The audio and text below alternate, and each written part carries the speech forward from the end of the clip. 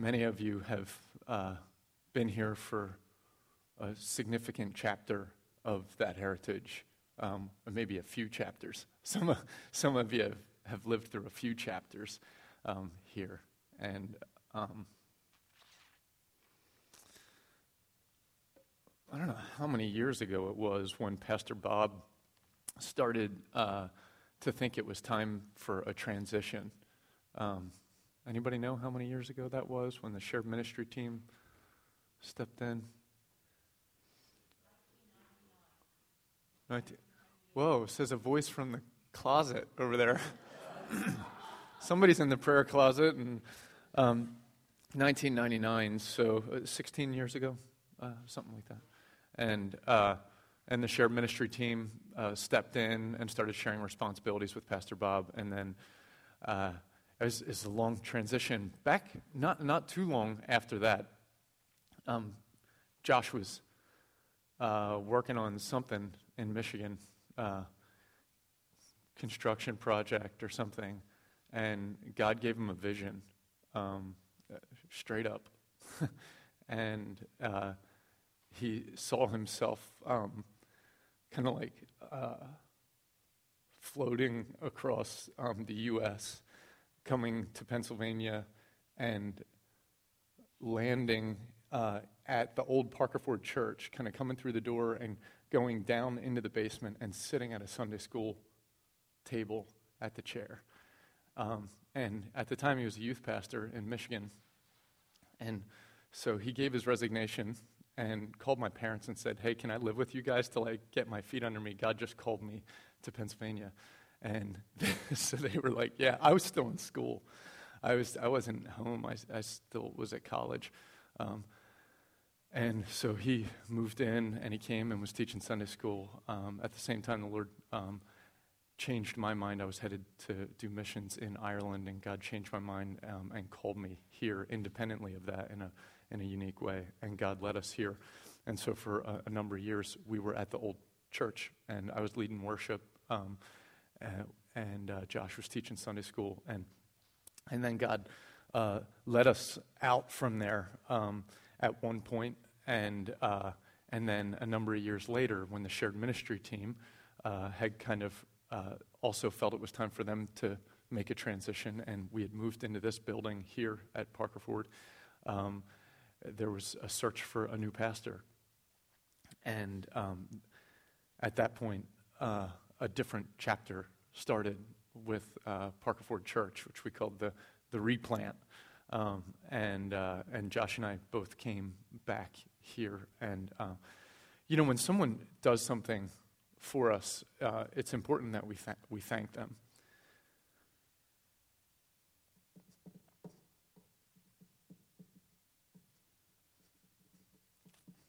So the other day, 2 days ago, I think, when I was just thinking about things that the Biteworks have done around here, and Josh, my buddy in particular, I just kind of wanted to rifle through a few things, just think of things that he's done. This is by no means an exhaustive list, but things that I just want to thank you for. So,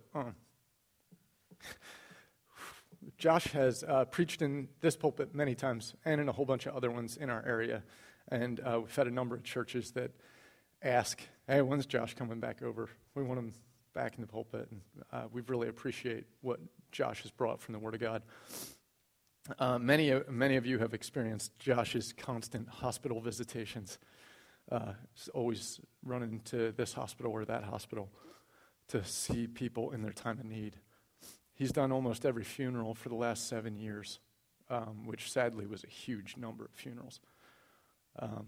He baptized everybody here over the last 7 years, except for one, my son, Evan. I stole that one back. And then Josh planned and led our Love Feast services and our Union of Churches services, provided a lot of management of Sunday morning, kind of taking care of details that no one would have seen, but he just took care of constant meetings, elders meeting, church board meetings, Christian ed meetings, deacons meetings, pastors meetings, worship planning meetings, anointing services. He led our staff meetings. Josh wrote study booklets that we used, position papers, the readings that would be in the services. He taught PFC 101, Sunday school, journey groups, workshops. He spent countless hours in counseling and discipling people. Josh was the pastor over benevolence and spent a great deal of time when Josh's heart just breaks for those who are in need. And so he'd spend a lot of time caring about those situations. Josh was involved in some pretty heavy interventions at times and spent a great deal of time in heavy intercession and prayer in various ways. Josh was regular at the Salvation Army and was a champion for the Salvation Army here. He was on the founding leadership team of Netzer, and every time we would send a prayer team to another church to care for that church and to do discernment, Josh always led and organized that team. When we would have regional gatherings for Netzer and have pastors from all over the area come here, Josh would be the first one here setting up chairs, getting coffee ready, and doing all that stuff, and he'd be the last one here usually as well. He was the chairperson of the Union of Churches. He was a part of the executive board of the district, Atlantic Northeast District. He was a board member at Operation Backpack. He started and led a bunch of prayer meetings in our area that have done awesome things.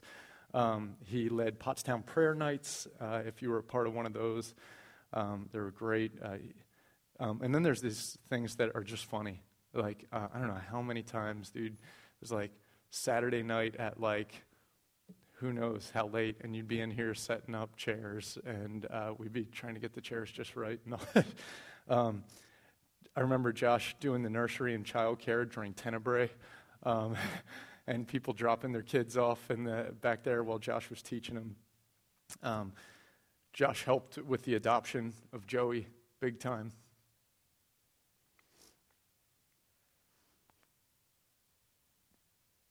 That was awesome.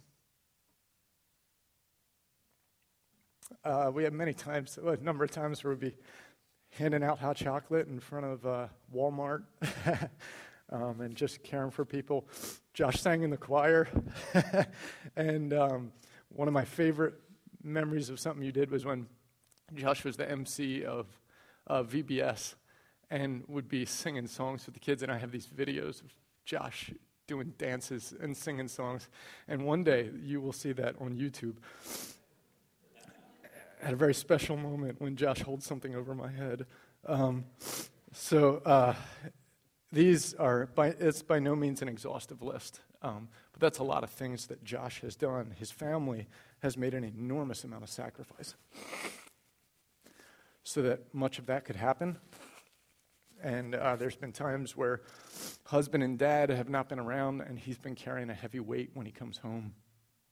And he has served this church and served the Lord and served his friends faithfully. And we are deeply, deeply appreciative. That's the things that Josh did. And so, thank you, because the things you did, we thank you for.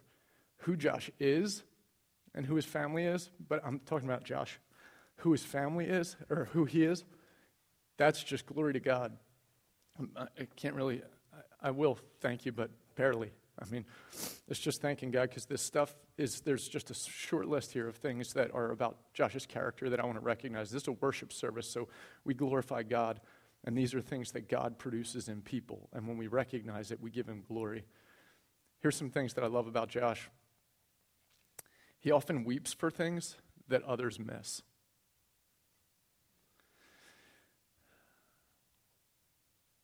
Many times he's confronted things that everyone else was willing to let go, but needed to be dealt with, or we couldn't move forward. That's tough. Josh loves the scriptures, and he holds on to them dearly. He's deeply committed to the poor, to the needy, and to the outcast. He believes in prayer, he lives in prayer, and he leads people to prayer. He's been a faithful and sacrificial friend for me. I love you, brother. And you and your family, we want you to go in peace and to go with God. We bless you in the name of Jesus. Thank you. Thank you. Thank you.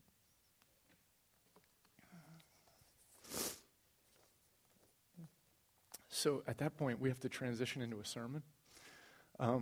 You can respond however you want. We have a time, after the service that we are going to be celebrating these guys. But I would urge you to express your gratitude to Josh and Shelby.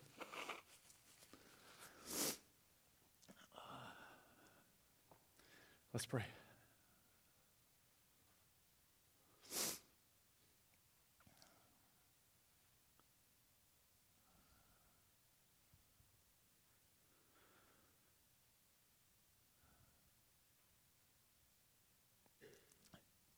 Jesus, we give you honor and glory. There is no one like you. There is no one like you. Your plans, your sovereignty, your will, your ability to redeem and transform and move and in any way, in any choice that we make, you have an ability to overcome, to overwhelm, and to move forward. And for that, Father God, we just give you honor and praise and glory. We thank you that we can trust you. We thank you that your word is sure, that you have enormous integrity, God. There's no one else who has ever been able to say, my words will not ever return void. No one else can say that. Only you. We trust you. Allow your words to guide us. In the name of Jesus. Amen. Philippians chapter 4 is our text. Excuse me. You shouldn't have a microphone strapped to your face when you blow your nose.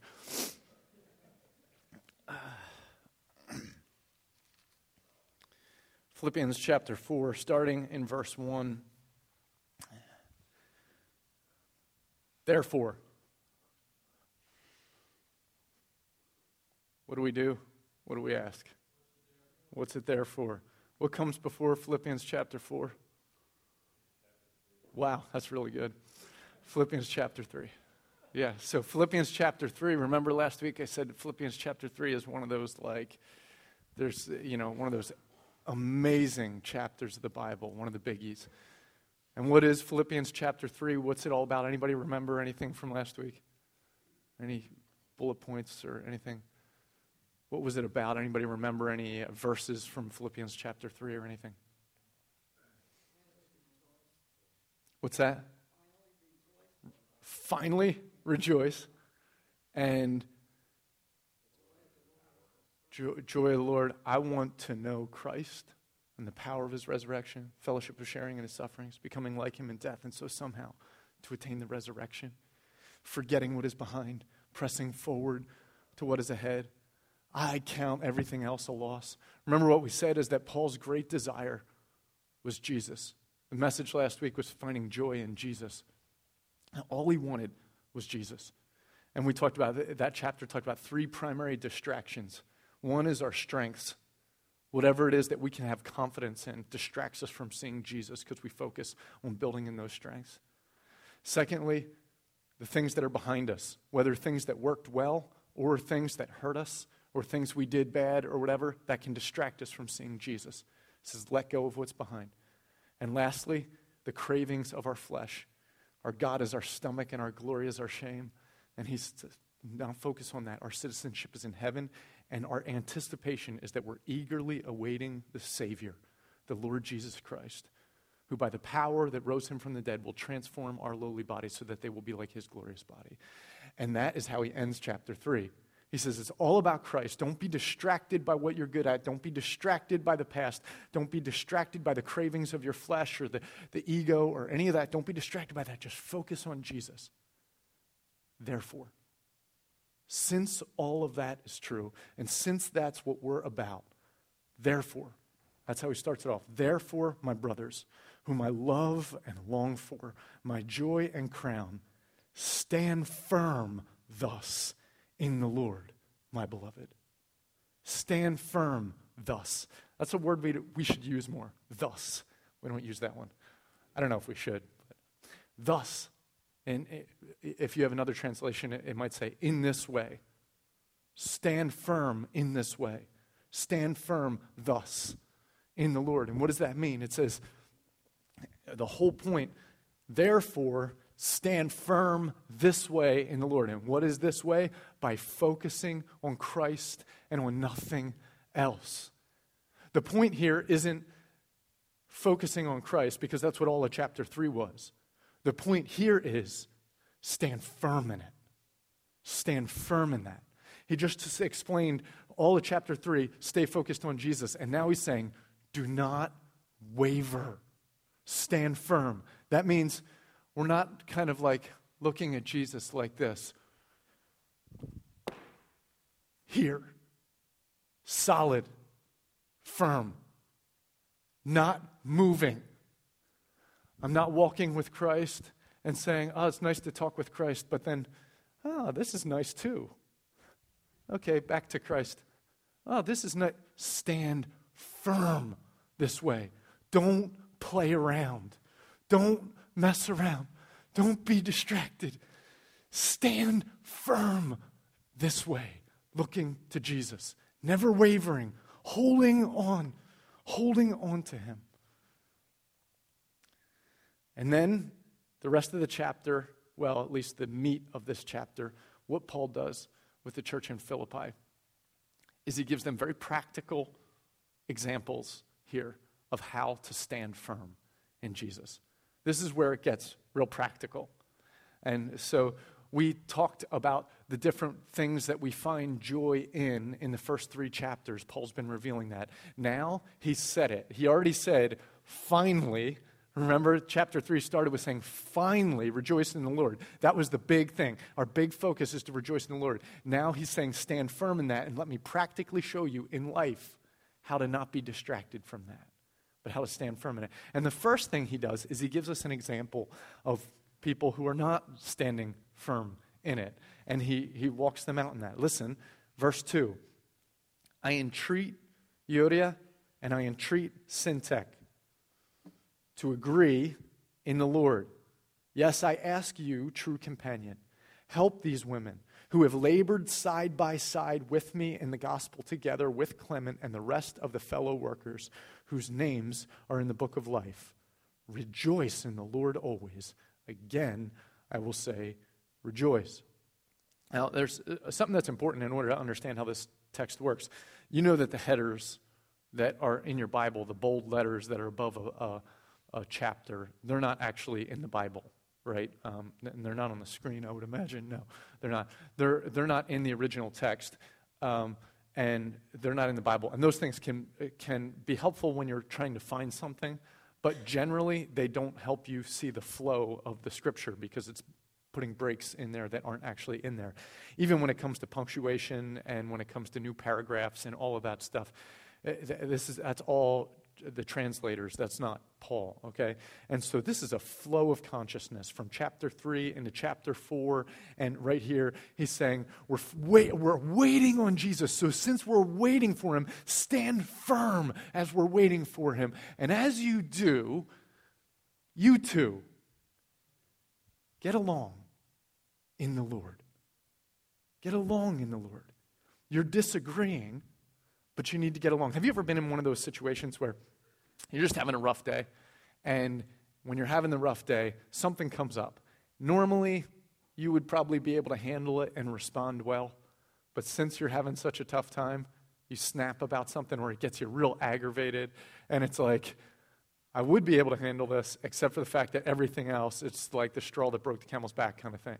Or maybe the flip side of that, when you've been having a really good day and there's great stuff going on, and somebody brings something to you that could pop your lid, but instead you were able to just kind of roll with it because you were in a good spot and it made it easier to do that. Paul's making a point here. He says, you guys need to agree in the Lord and choose to be together inside of him. There's a reason why you're not getting along. He's talking to these two women, Euodia and Syntyche. He said, there's a reason why you're not getting along. Okay, and so what is that reason? Well, he doesn't get deep into it. All he says is, you have to agree in the Lord, and then he ends with, rejoice in the Lord. Okay? Stand firm, focusing on Jesus. Get along in the Lord. Rejoice in the Lord. I want you to turn with me to James chapter 4.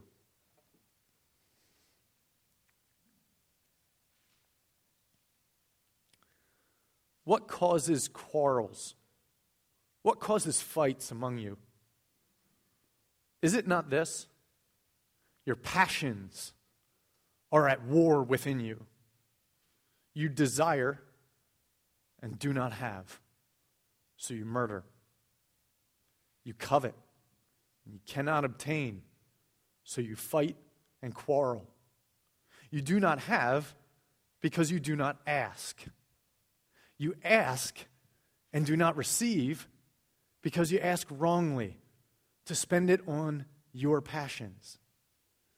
You adulterous people, do you not know that friendship with the world means enmity with God? What's adultery mean? Adultery means that I've been unfaithful in the relationship, in the covenant, that I'm breaking the covenant. And what he's saying is we're an adulterous people when our covenant to our God is broken because there's passions and desires in our heart that we chase after that break this covenant with the Lord. And when that happens, what ends up happening is we end up having quarrels and fights among us.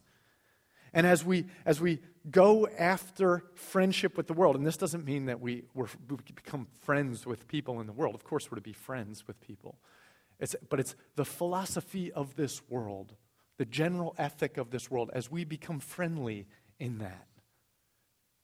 It divides our heart and it divides our mind. He says this, therefore, whoever wishes to be a friend of the world makes himself an enemy of God. Or do you suppose it is to no purpose that the Scripture says he yearns jealously over the Spirit that he has made to dwell in us? But he gives more grace. Therefore, it says, God opposes the proud, but gives grace to the humble. Submit yourselves, therefore, to God. Resist the devil, and he will flee from you. Draw near to God, and he will draw near to you. Cleanse your hands, you sinners, and purify your hearts, double-minded. This is a crazy verse 9 of chapter 4 of James. Be wretched and mourn and weep. That does not sound like rejoice, does it? Be wretched and mourn and weep. Let your laughter be turned to mourning and your joy to gloom. Humble yourselves before the Lord, and he will exalt you. Do not speak evil against one another. Okay. If we're to rejoice in the Lord always, then why is James saying, be wretched, mourn, and wail? How can you have that in juxtaposition to rejoice in the Lord always? Because what it says is the reason we're having the problems is because the passions and desires of our hearts are focused on the wrong thing. So I am delighting myself in whatever it is that the world is offering me. And I'm looking to how to satisfy my own desires. Here's the funny thing about our passions and our desires. There is never, ever in our world going to be enough resources to satisfy all of our greed. There will never be enough respect in this world to satisfy all of our egos. There will never be enough gratitude and admiration to make us all feel good about ourselves. You know why? Because the problem, of course, isn't the lack of resources. The problem is the unending nature of our cravings. And as soon as I'm focused on what I want, and Jen is focused on what she wants, there will never be enough time in our calendar, enough money in our bank account, enough respect in the house in order for us to get along. Because we will always be back and forth trying to find what's ours. And that's why he says, grieve, mourn, and wail. About what? About what my passions have been. Grieve those things. Mourn those promises that the world gives. Blessed are those who mourn. Why? For they will be comforted. And blessed are those then who hunger and thirst for righteousness, for they will see God. See, what James is saying is the reason there's fights and quarrels is because we got focused on our stuff and got focused on me. And so now we're grinding it out. And because somewhere along the line, we buy the line that the world has something to offer, and so we go after it, and we lose sight of the Lord, and we get all these passions, and it causes us to fight and quarrel. He's saying, grieve that, mourn that, loathe that, then turn to the Lord. Humble yourself before the Lord. Serve Him, and He will lift you up.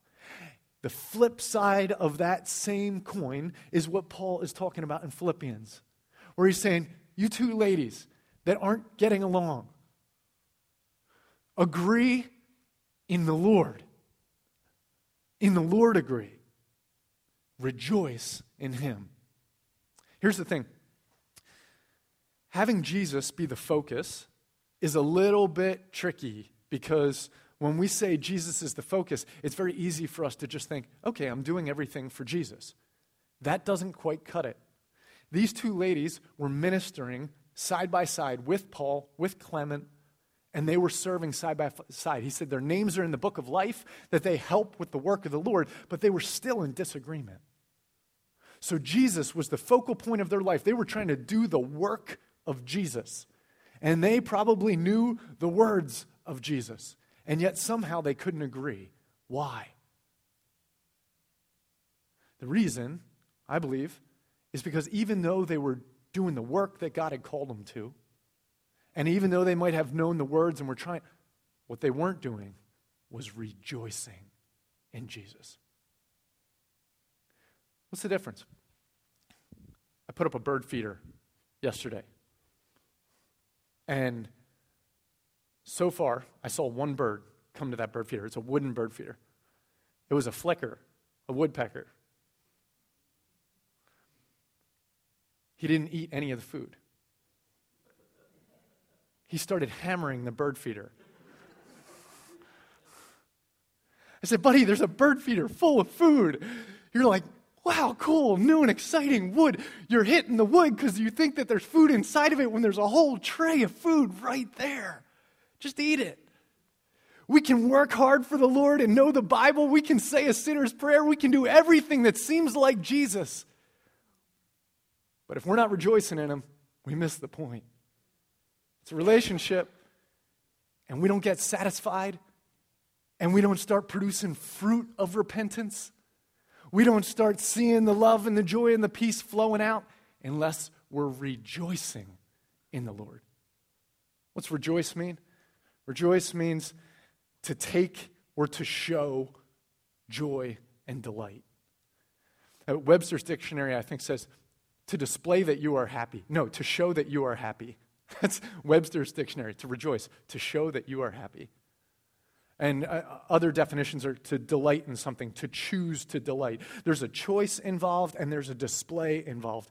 And what happens with Jesus is that I can know the words of Scripture and try very, very hard to embed them into my life and say, you're my God and I'm trying to submit to you. But there's this one little thing that actually has to happen. I actually have to get happy about Jesus. And if I don't get happy with Jesus and get delighted by Jesus, then guess what?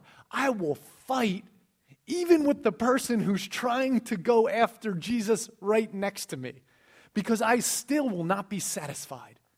And we will still be fighting over the last penny and over the last bit of time in the calendar and over the next decision that has to be made or whatever. You know, when I think about a team, take a professional sports team. Everybody on the team has the same goal, right? We're trying to win the cup, win the prize. And yet somehow you can have fighting on that team. Why? Because there's only so many positions on the field, only so much time that the game's played, and so some people want to be on the field more than other people. There's only so much money that goes around to pay the athletes, and they each want some of the money. And there's only one coach who can be making the decisions, but there's a lot of people who have an idea of how the game plan should go. And so even though we're all going to the same direction, there can be all this squabbling in the middle of it because we're not just enjoying the game. And we're not just all about that. There's other things in the middle. And so we can be going after God like these two ladies where we're doing the work of Jesus and yet in the middle of it not be in agreement. And the reason we're not in agreement is because we're not in the Lord, rejoicing in the Lord in those moments. And that means that I don't care what the color of the carpet is. I don't care what exactly all the details about how we're doing this and how we're doing that. The thing that can satisfy me, the thing that can fulfill me is that when I am in the presence of the living God, there is joy in knowing Him. And when that happens, I'm still supposed to use my brain. As a matter of fact, the next part of this, what Paul says is he says, let your reasonableness be known to everyone. I'm supposed to be reasonable in the way I'm dealing with you. I'm supposed to use my brain and we're supposed to figure things out and it's supposed to work. The reason we get unreasonable is because of the passions and desires that are unfulfilled because we're not deeply being satisfied by Jesus. And so now when we have a decision to make about whatever in our life or in our family or at our workplace or whatever it is, it becomes a much more difficult decision because I'm more passionate about it because that decision, I have something personally invested in the outcome of it. And if it goes this way, I might gain something that feels like it's going to satisfy my soul. And so I'm a little more heavily invested into that decision than I need to be. But if I'm satisfied in the Lord, I'll give you my reasonable opinion about it, my thoughts about it. But it's okay if it doesn't go that way. My joy and satisfaction, outcome of that decision does not affect my joy. My joy is in Jesus. And He's not going anywhere. And He's not changing. And so he says, rejoice in the Lord always. Again, I will say rejoice. Let your reasonableness be known to everyone. The Lord, listen to this, the Lord is at hand. He's right here. So do not be anxious about anything, but in everything by prayer and supplication with thanksgiving, let your requests be made known to God. And the peace of God, which surpasses all understanding, will guard your hearts and your minds in Christ Jesus. Okay, so we're carrying something. The circumstances are getting sketchy. We're not sure what's happening with the government. We don't know what's happening with our bank account. We have these difficult situations in our life. Be anxious about, yeah, but I mean, like, there's some really bad stuff going on in our world right now. Nothing. Yeah, but you don't understand what this person did to me. There's no way, you just can't blow past that, right? Right. But be anxious about nothing. Nothing. Man, we're facing a moment right now as a church. This is a moment, you know? Josh and Shelby are going to Michigan. Jen and I are headed on sabbatical. There's a lot changing there, you know? I saw Josh Hostetter's face the other day when he was asking me about some things. His eyeballs were like this big. And then they got real small, and he's like, God's got it. Yes, He does. Yes, He does. It's God's church. The Lord is at hand. Be anxious about nothing, but in everything, by prayer and supplication with thanksgiving, let your requests be made known unto God, and the peace of God will guard your hearts and your minds in Christ Jesus. I love this. I have a request. I have a desire. There's something that's going on in my heart, and instead of getting anxious and worrying with my sister about it, trying to get done what I want to get done, instead, he says, I got a better idea. I'm here. Come and talk to me about it. And I got it. Share your concern with me, and I'll take care of it. And by the way, when you bring it to me, not only bring your request with supplication, but with thanksgiving. Why? Because when I start to thank God for all the things that He's already doing, all of a sudden my heart turns to joy. And I begin to rejoice in the Lord. And as soon as I've talked to God about it with thanksgiving, by that time I'm done talking to God about it, I'm already in a place of joy. The biggest problem is when I get worried and I don't start talking to God, but instead I start trying to leverage the relationships. that's when it goes ugly. But when I go to the Lord, I rejoice. And he knows my requests and he knows my care. And it brings peace to my heart by joy and to my mind because I'm singular focused and dependent and have faith in God. So my reasonableness can be made known to you. And my peace and stability can happen in my heart. And it creates an atmosphere where the fruit of repentance can be born in the community. And we can begin to actually resemble the character of God. It's an awesome thing. It's an awesome thing. So one other practical thing that he gives us, he says, finally, brothers, if this is the case, if God's at hand and we're rejoicing in him and we're going to be getting along, finally, my brothers, if you're standing firm, one thing you need to know about standing firm, whatever is true, honorable, just, pure, lovely, commendable, excellent, worthy of praise. Think about these things.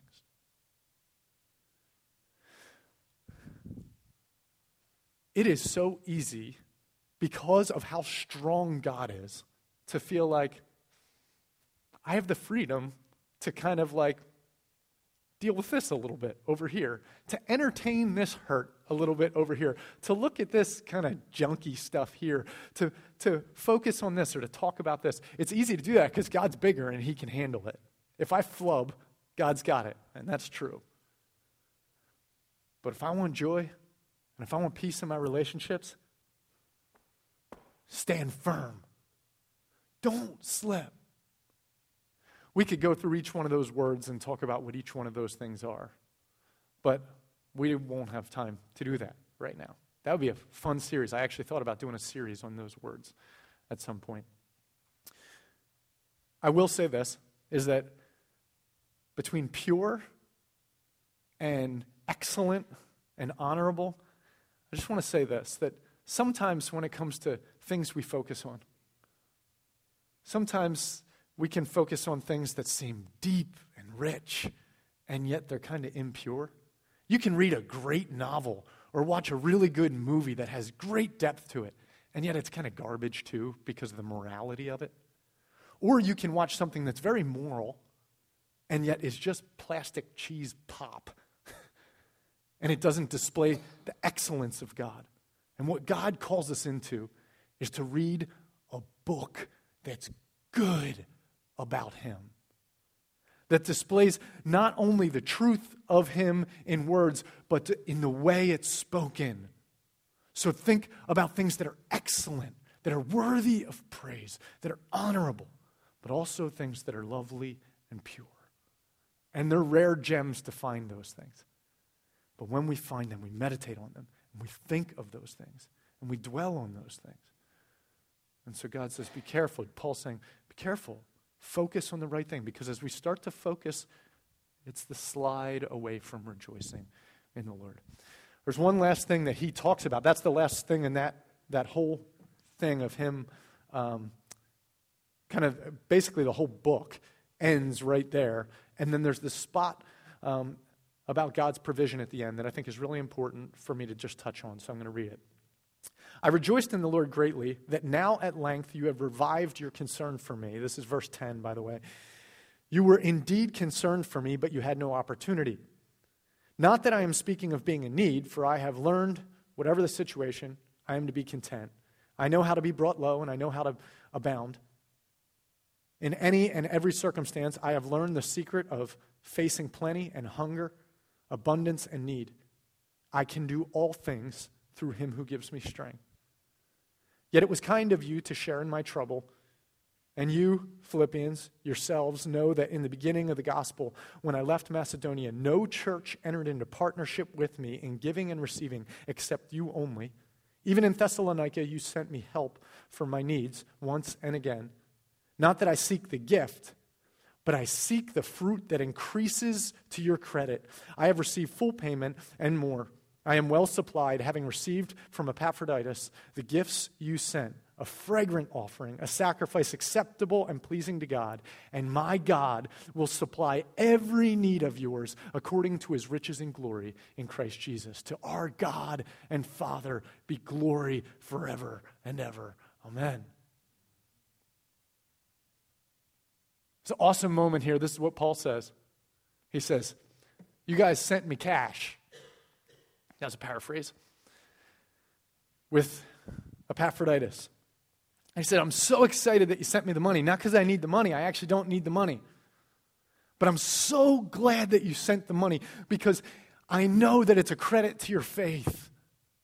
I know that that means you are growing in the Lord, and you guys have been faithful, stepping out, even when no one else had. Why? Because you don't need the money either. I don't need it, and you don't need it. We need the Lord. And when you bless me going this way, my God will continue to supply all of your needs. You don't need it, and I don't need it, but this was good because we're honoring God with our resources, and where your treasure is, your heart is also. And in essence, that's what it is that Paul is saying here. And he said, I'm so glad to see you investing this way. I started this message with taking time to thank Josh and the Bitework family. But I want to end this message by taking a minute to thank you, Parker Ford. You know, I don't know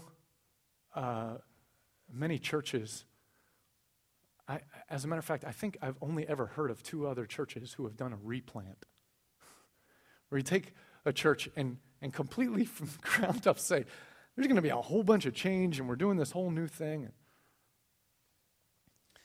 When we came 7 years ago, Parker Ford Church was looking for a pastor because we wanted a young pastor who could reach into the community and see, and you know what happened is that we came and said, how about you 2 pastors?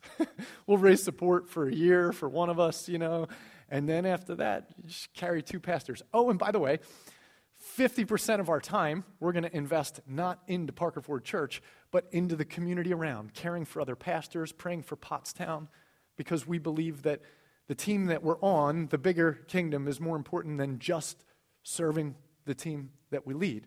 That we got to be connected to the broader kingdom of God, and we got to pour into that. And if we want to see God bring revival and renewal, then we need to pray into our land, and we need to encourage other pastors as well. And so we're going to come at this together, working together to care beyond and to do this replant. And you guys, those of you who are here and everything, said yes. And we started.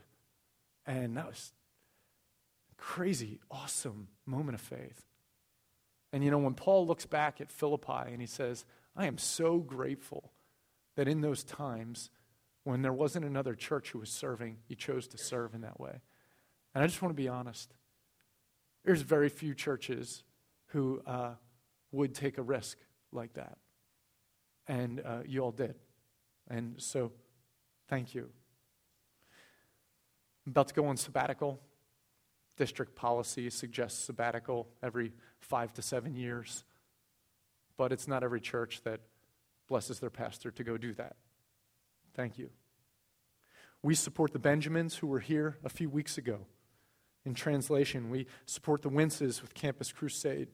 We support the colleges in Indonesia and the Hasses, and we support the Ermolds at Camp Sankanak, and we support Operation Backpack and the Salvation Army and God's Kitchen, because we care about the kingdom of God.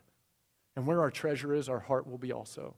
And Paul was excited at the end of this passage because he says, I see you renewing your passion for the kingdom of God and investing. And so I see here at Parker Ford Church that this is a place where God has called us, just like individuals, where he's saying, rejoice in the Lord. Don't get hung up on seeking your own stuff. Seek me, and then invest into my kingdom. This is our DNA. It's our call. It's our destiny. This is what God has called us to, is to rejoice as a church in him. To rejoice and take great delight in his presence. To not focus on just sustaining or maintaining or just trying to build us. My God will supply all of your needs according to his riches and glory. But continuing to focus on the kingdom of God. Seek first the kingdom of God and his righteousness, and all these things will be added unto you. God is with us, and he has been with us.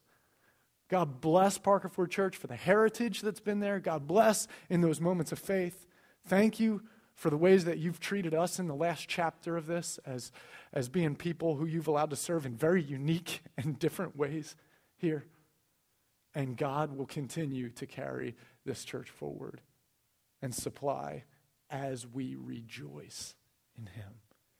As we make ourselves not just know about Jesus, not just try to do the stuff for Jesus, but to be happy in Jesus. Amen? We need to be happy in Jesus. Let's pray. God, we thank you. We thank you that you are the source of joy. And that whether Paul said, I have little or I have much, whether it's sharing in the sufferings or experiencing the power of the resurrection, whatever it is, there is a joy available because Jesus, you are here, and Jesus, you're not going anywhere, and Jesus, you don't change. Thank you for being faithful when we are faithless. Thank you for being stable when our world is shaky. Thank you for being solid when we are confused. Thank you for being clear-minded when we are double-minded. Thank you for being reasonable, thoughtful, and loving when we are cross and angry and frustrated. Thank you for being clean and pure when we are unrighteous and ashamed. God, we thank you. We thank you that you are the great I am, unchanging, and you give us access to your presence. Thank you in the name of Jesus. Amen. Would you stand with me and sing 118, His Name is Wonderful.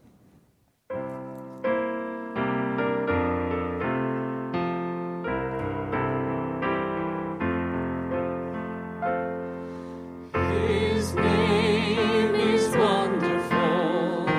His name is wonderful. His name is wonderful. Jesus, my Lord. He is the mighty King, Master of everything.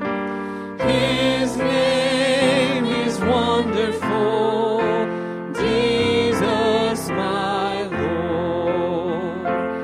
He's the great shepherd, the rock of all ages, Almighty God is He.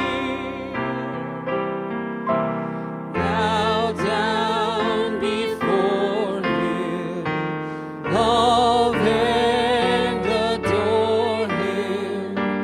His name is wonderful, Jesus, my Lord.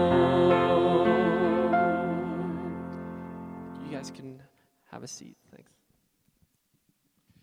So as we conclude our service this morning, we'd like to take a little bit of time to pray for Tim and Jen as they go out on their sabbatical. So Tim and Jen, if you guys would come up. I'd like to also call the elders and their spouses up, in addition to some folks that have been involved with the staffing board. So if Nancy or Jen are here, please come up. Also, Corey, we'd like you to come up as you'll be stepping into some roles of additional leadership.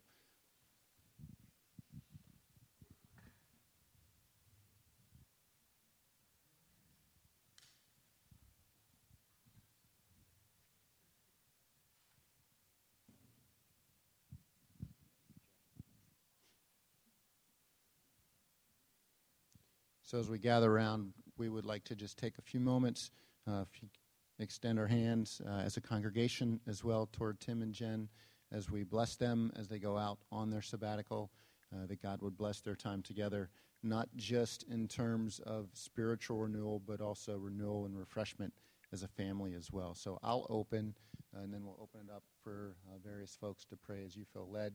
And Harry, I'll ask you to close after a few moments. Heavenly Father, we thank you, Lord, for your goodness and for your grace, Lord, for your word, for your truth, and God, for the leaders that you have given us here. Lord, we thank you for Tim and for Jen and for the sacrifice that they have made for you. God, we thank you for their love for you. Lord, for their desire to serve you, and God, for the blessing that they are to us. And Father, we pray now that as they go out on sabbatical for the next 4 months, Lord, that you would just bless them, God, that you would be near to them, Lord, that they would experience and feel your presence. Lord, that you would give them a time of refreshment and renewal, Lord, spiritually with you, Lord, with each other and their relationship, and God, with their family and with Colton and Evan as well. And Lord, as Tim shared with us this morning out of Philippians, where you tell us to be anxious for nothing, but in everything by prayer and supplication with thanksgiving to make our requests known to you. And Father, I pray that through this time, Lord, that you would help us as a church to seek you, and Lord, to not be anxious, but Father, to know that you are going to be present with us. And Lord, I pray that you would help Tim and Jen in that time to be able to rest in that as well. God, not to be anxious for us as a body, but God, to know that we are seeking to serve and to honor you in what we do. Lord, we thank you for this time. We thank you for your servants. And God, we commit them and ask for your blessing upon them through this time in your name. Amen.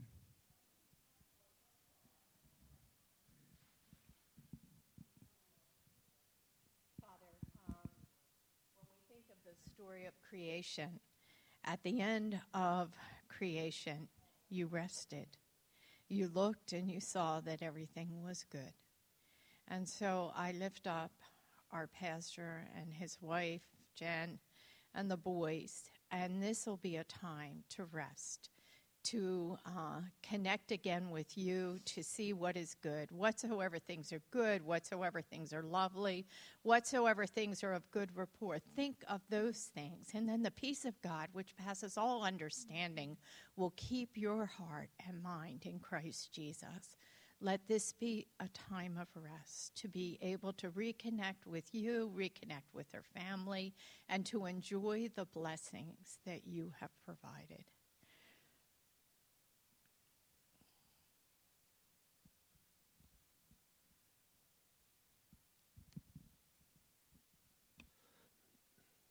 Jesus, this family is about the Father's business. It's something that I've been able to witness the past couple years, and I'd ask that Tim, as the father, as a husband, Jen as a wife and a mother, and that these boys, Father, that they would seek your face throughout this time, that you would dwell in their house and set up camp in their house and take care of any distractions that might come in, Father, that they would consider it great joy because they get to see you manifest yourself throughout this time, God, and that they would be purposeful in wasting time for you and submitting themselves to you, and that they would just be very much blessed by you and your presence in the next couple months, and for this church, that we would stand on nothing else except Jesus and that cornerstone, the rock, the foundation, and our roots would go deeper in you because it's about you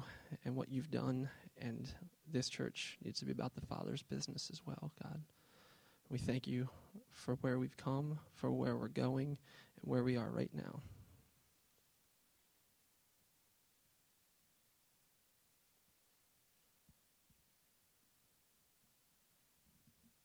Father, some days it feels as though we as a culture are fiercely determined to do everything but rest.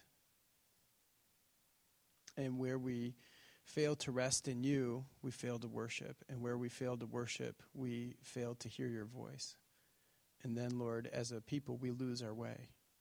And God, I thank you for this moment as a church that is almost a militant stand against that trend, that we are saying we would wish for something different, that we would wish to press so deeply into you, that we would hear your voice because we're worshiping, because we're resting in you.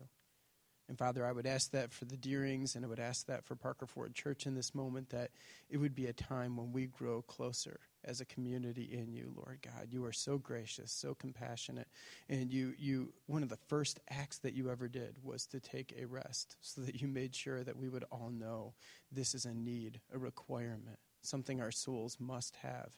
And God, I would ask that you would bring Tim back completely refreshed with a view of you that is changed and transformed by these months, that he would be altered by the word and by worship in this time, and that their family would be shored up, and the gaps that kind of happen because we're pressing too hard, that they would be kind of filled in, and that there would be healing and wholeness during this time, Lord God, and that as a result, when the Deerings come back in December, that there would be just this awesome, awesome time where the word flows purely through Tim, and that leadership throughout this region is blessed, and that the kingdom and what you're doing, the kingdom that is the kingdom of Jesus Christ, would be altered and transformed and moved forward through this time. We pray these things in Jesus' name.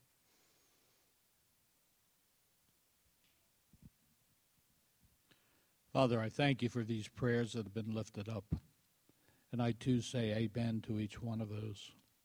But I also think of our congregation. As Tim brought us the message this morning, I looked at the verses on the screen, and I just looked at the punctuation marks there, and I kind of compared our situation to many of those verses. So often when I'm reading, I'll place a period where a comma is. And that's not what you want, Lord. That's not the true meaning. So really at this point, Lord, our congregation, it's a comma. We're to take a pause. We're to take a breath. But we're to continue on, Father, to glorify your name. We just thank you for this opportunity. We thank you that Tim and Jen and Colton and Evan can just have a time as a family. Just relax. Just grow closer to you and as a family during this time. We thank you, Lord. We ask this in Jesus' name. Amen.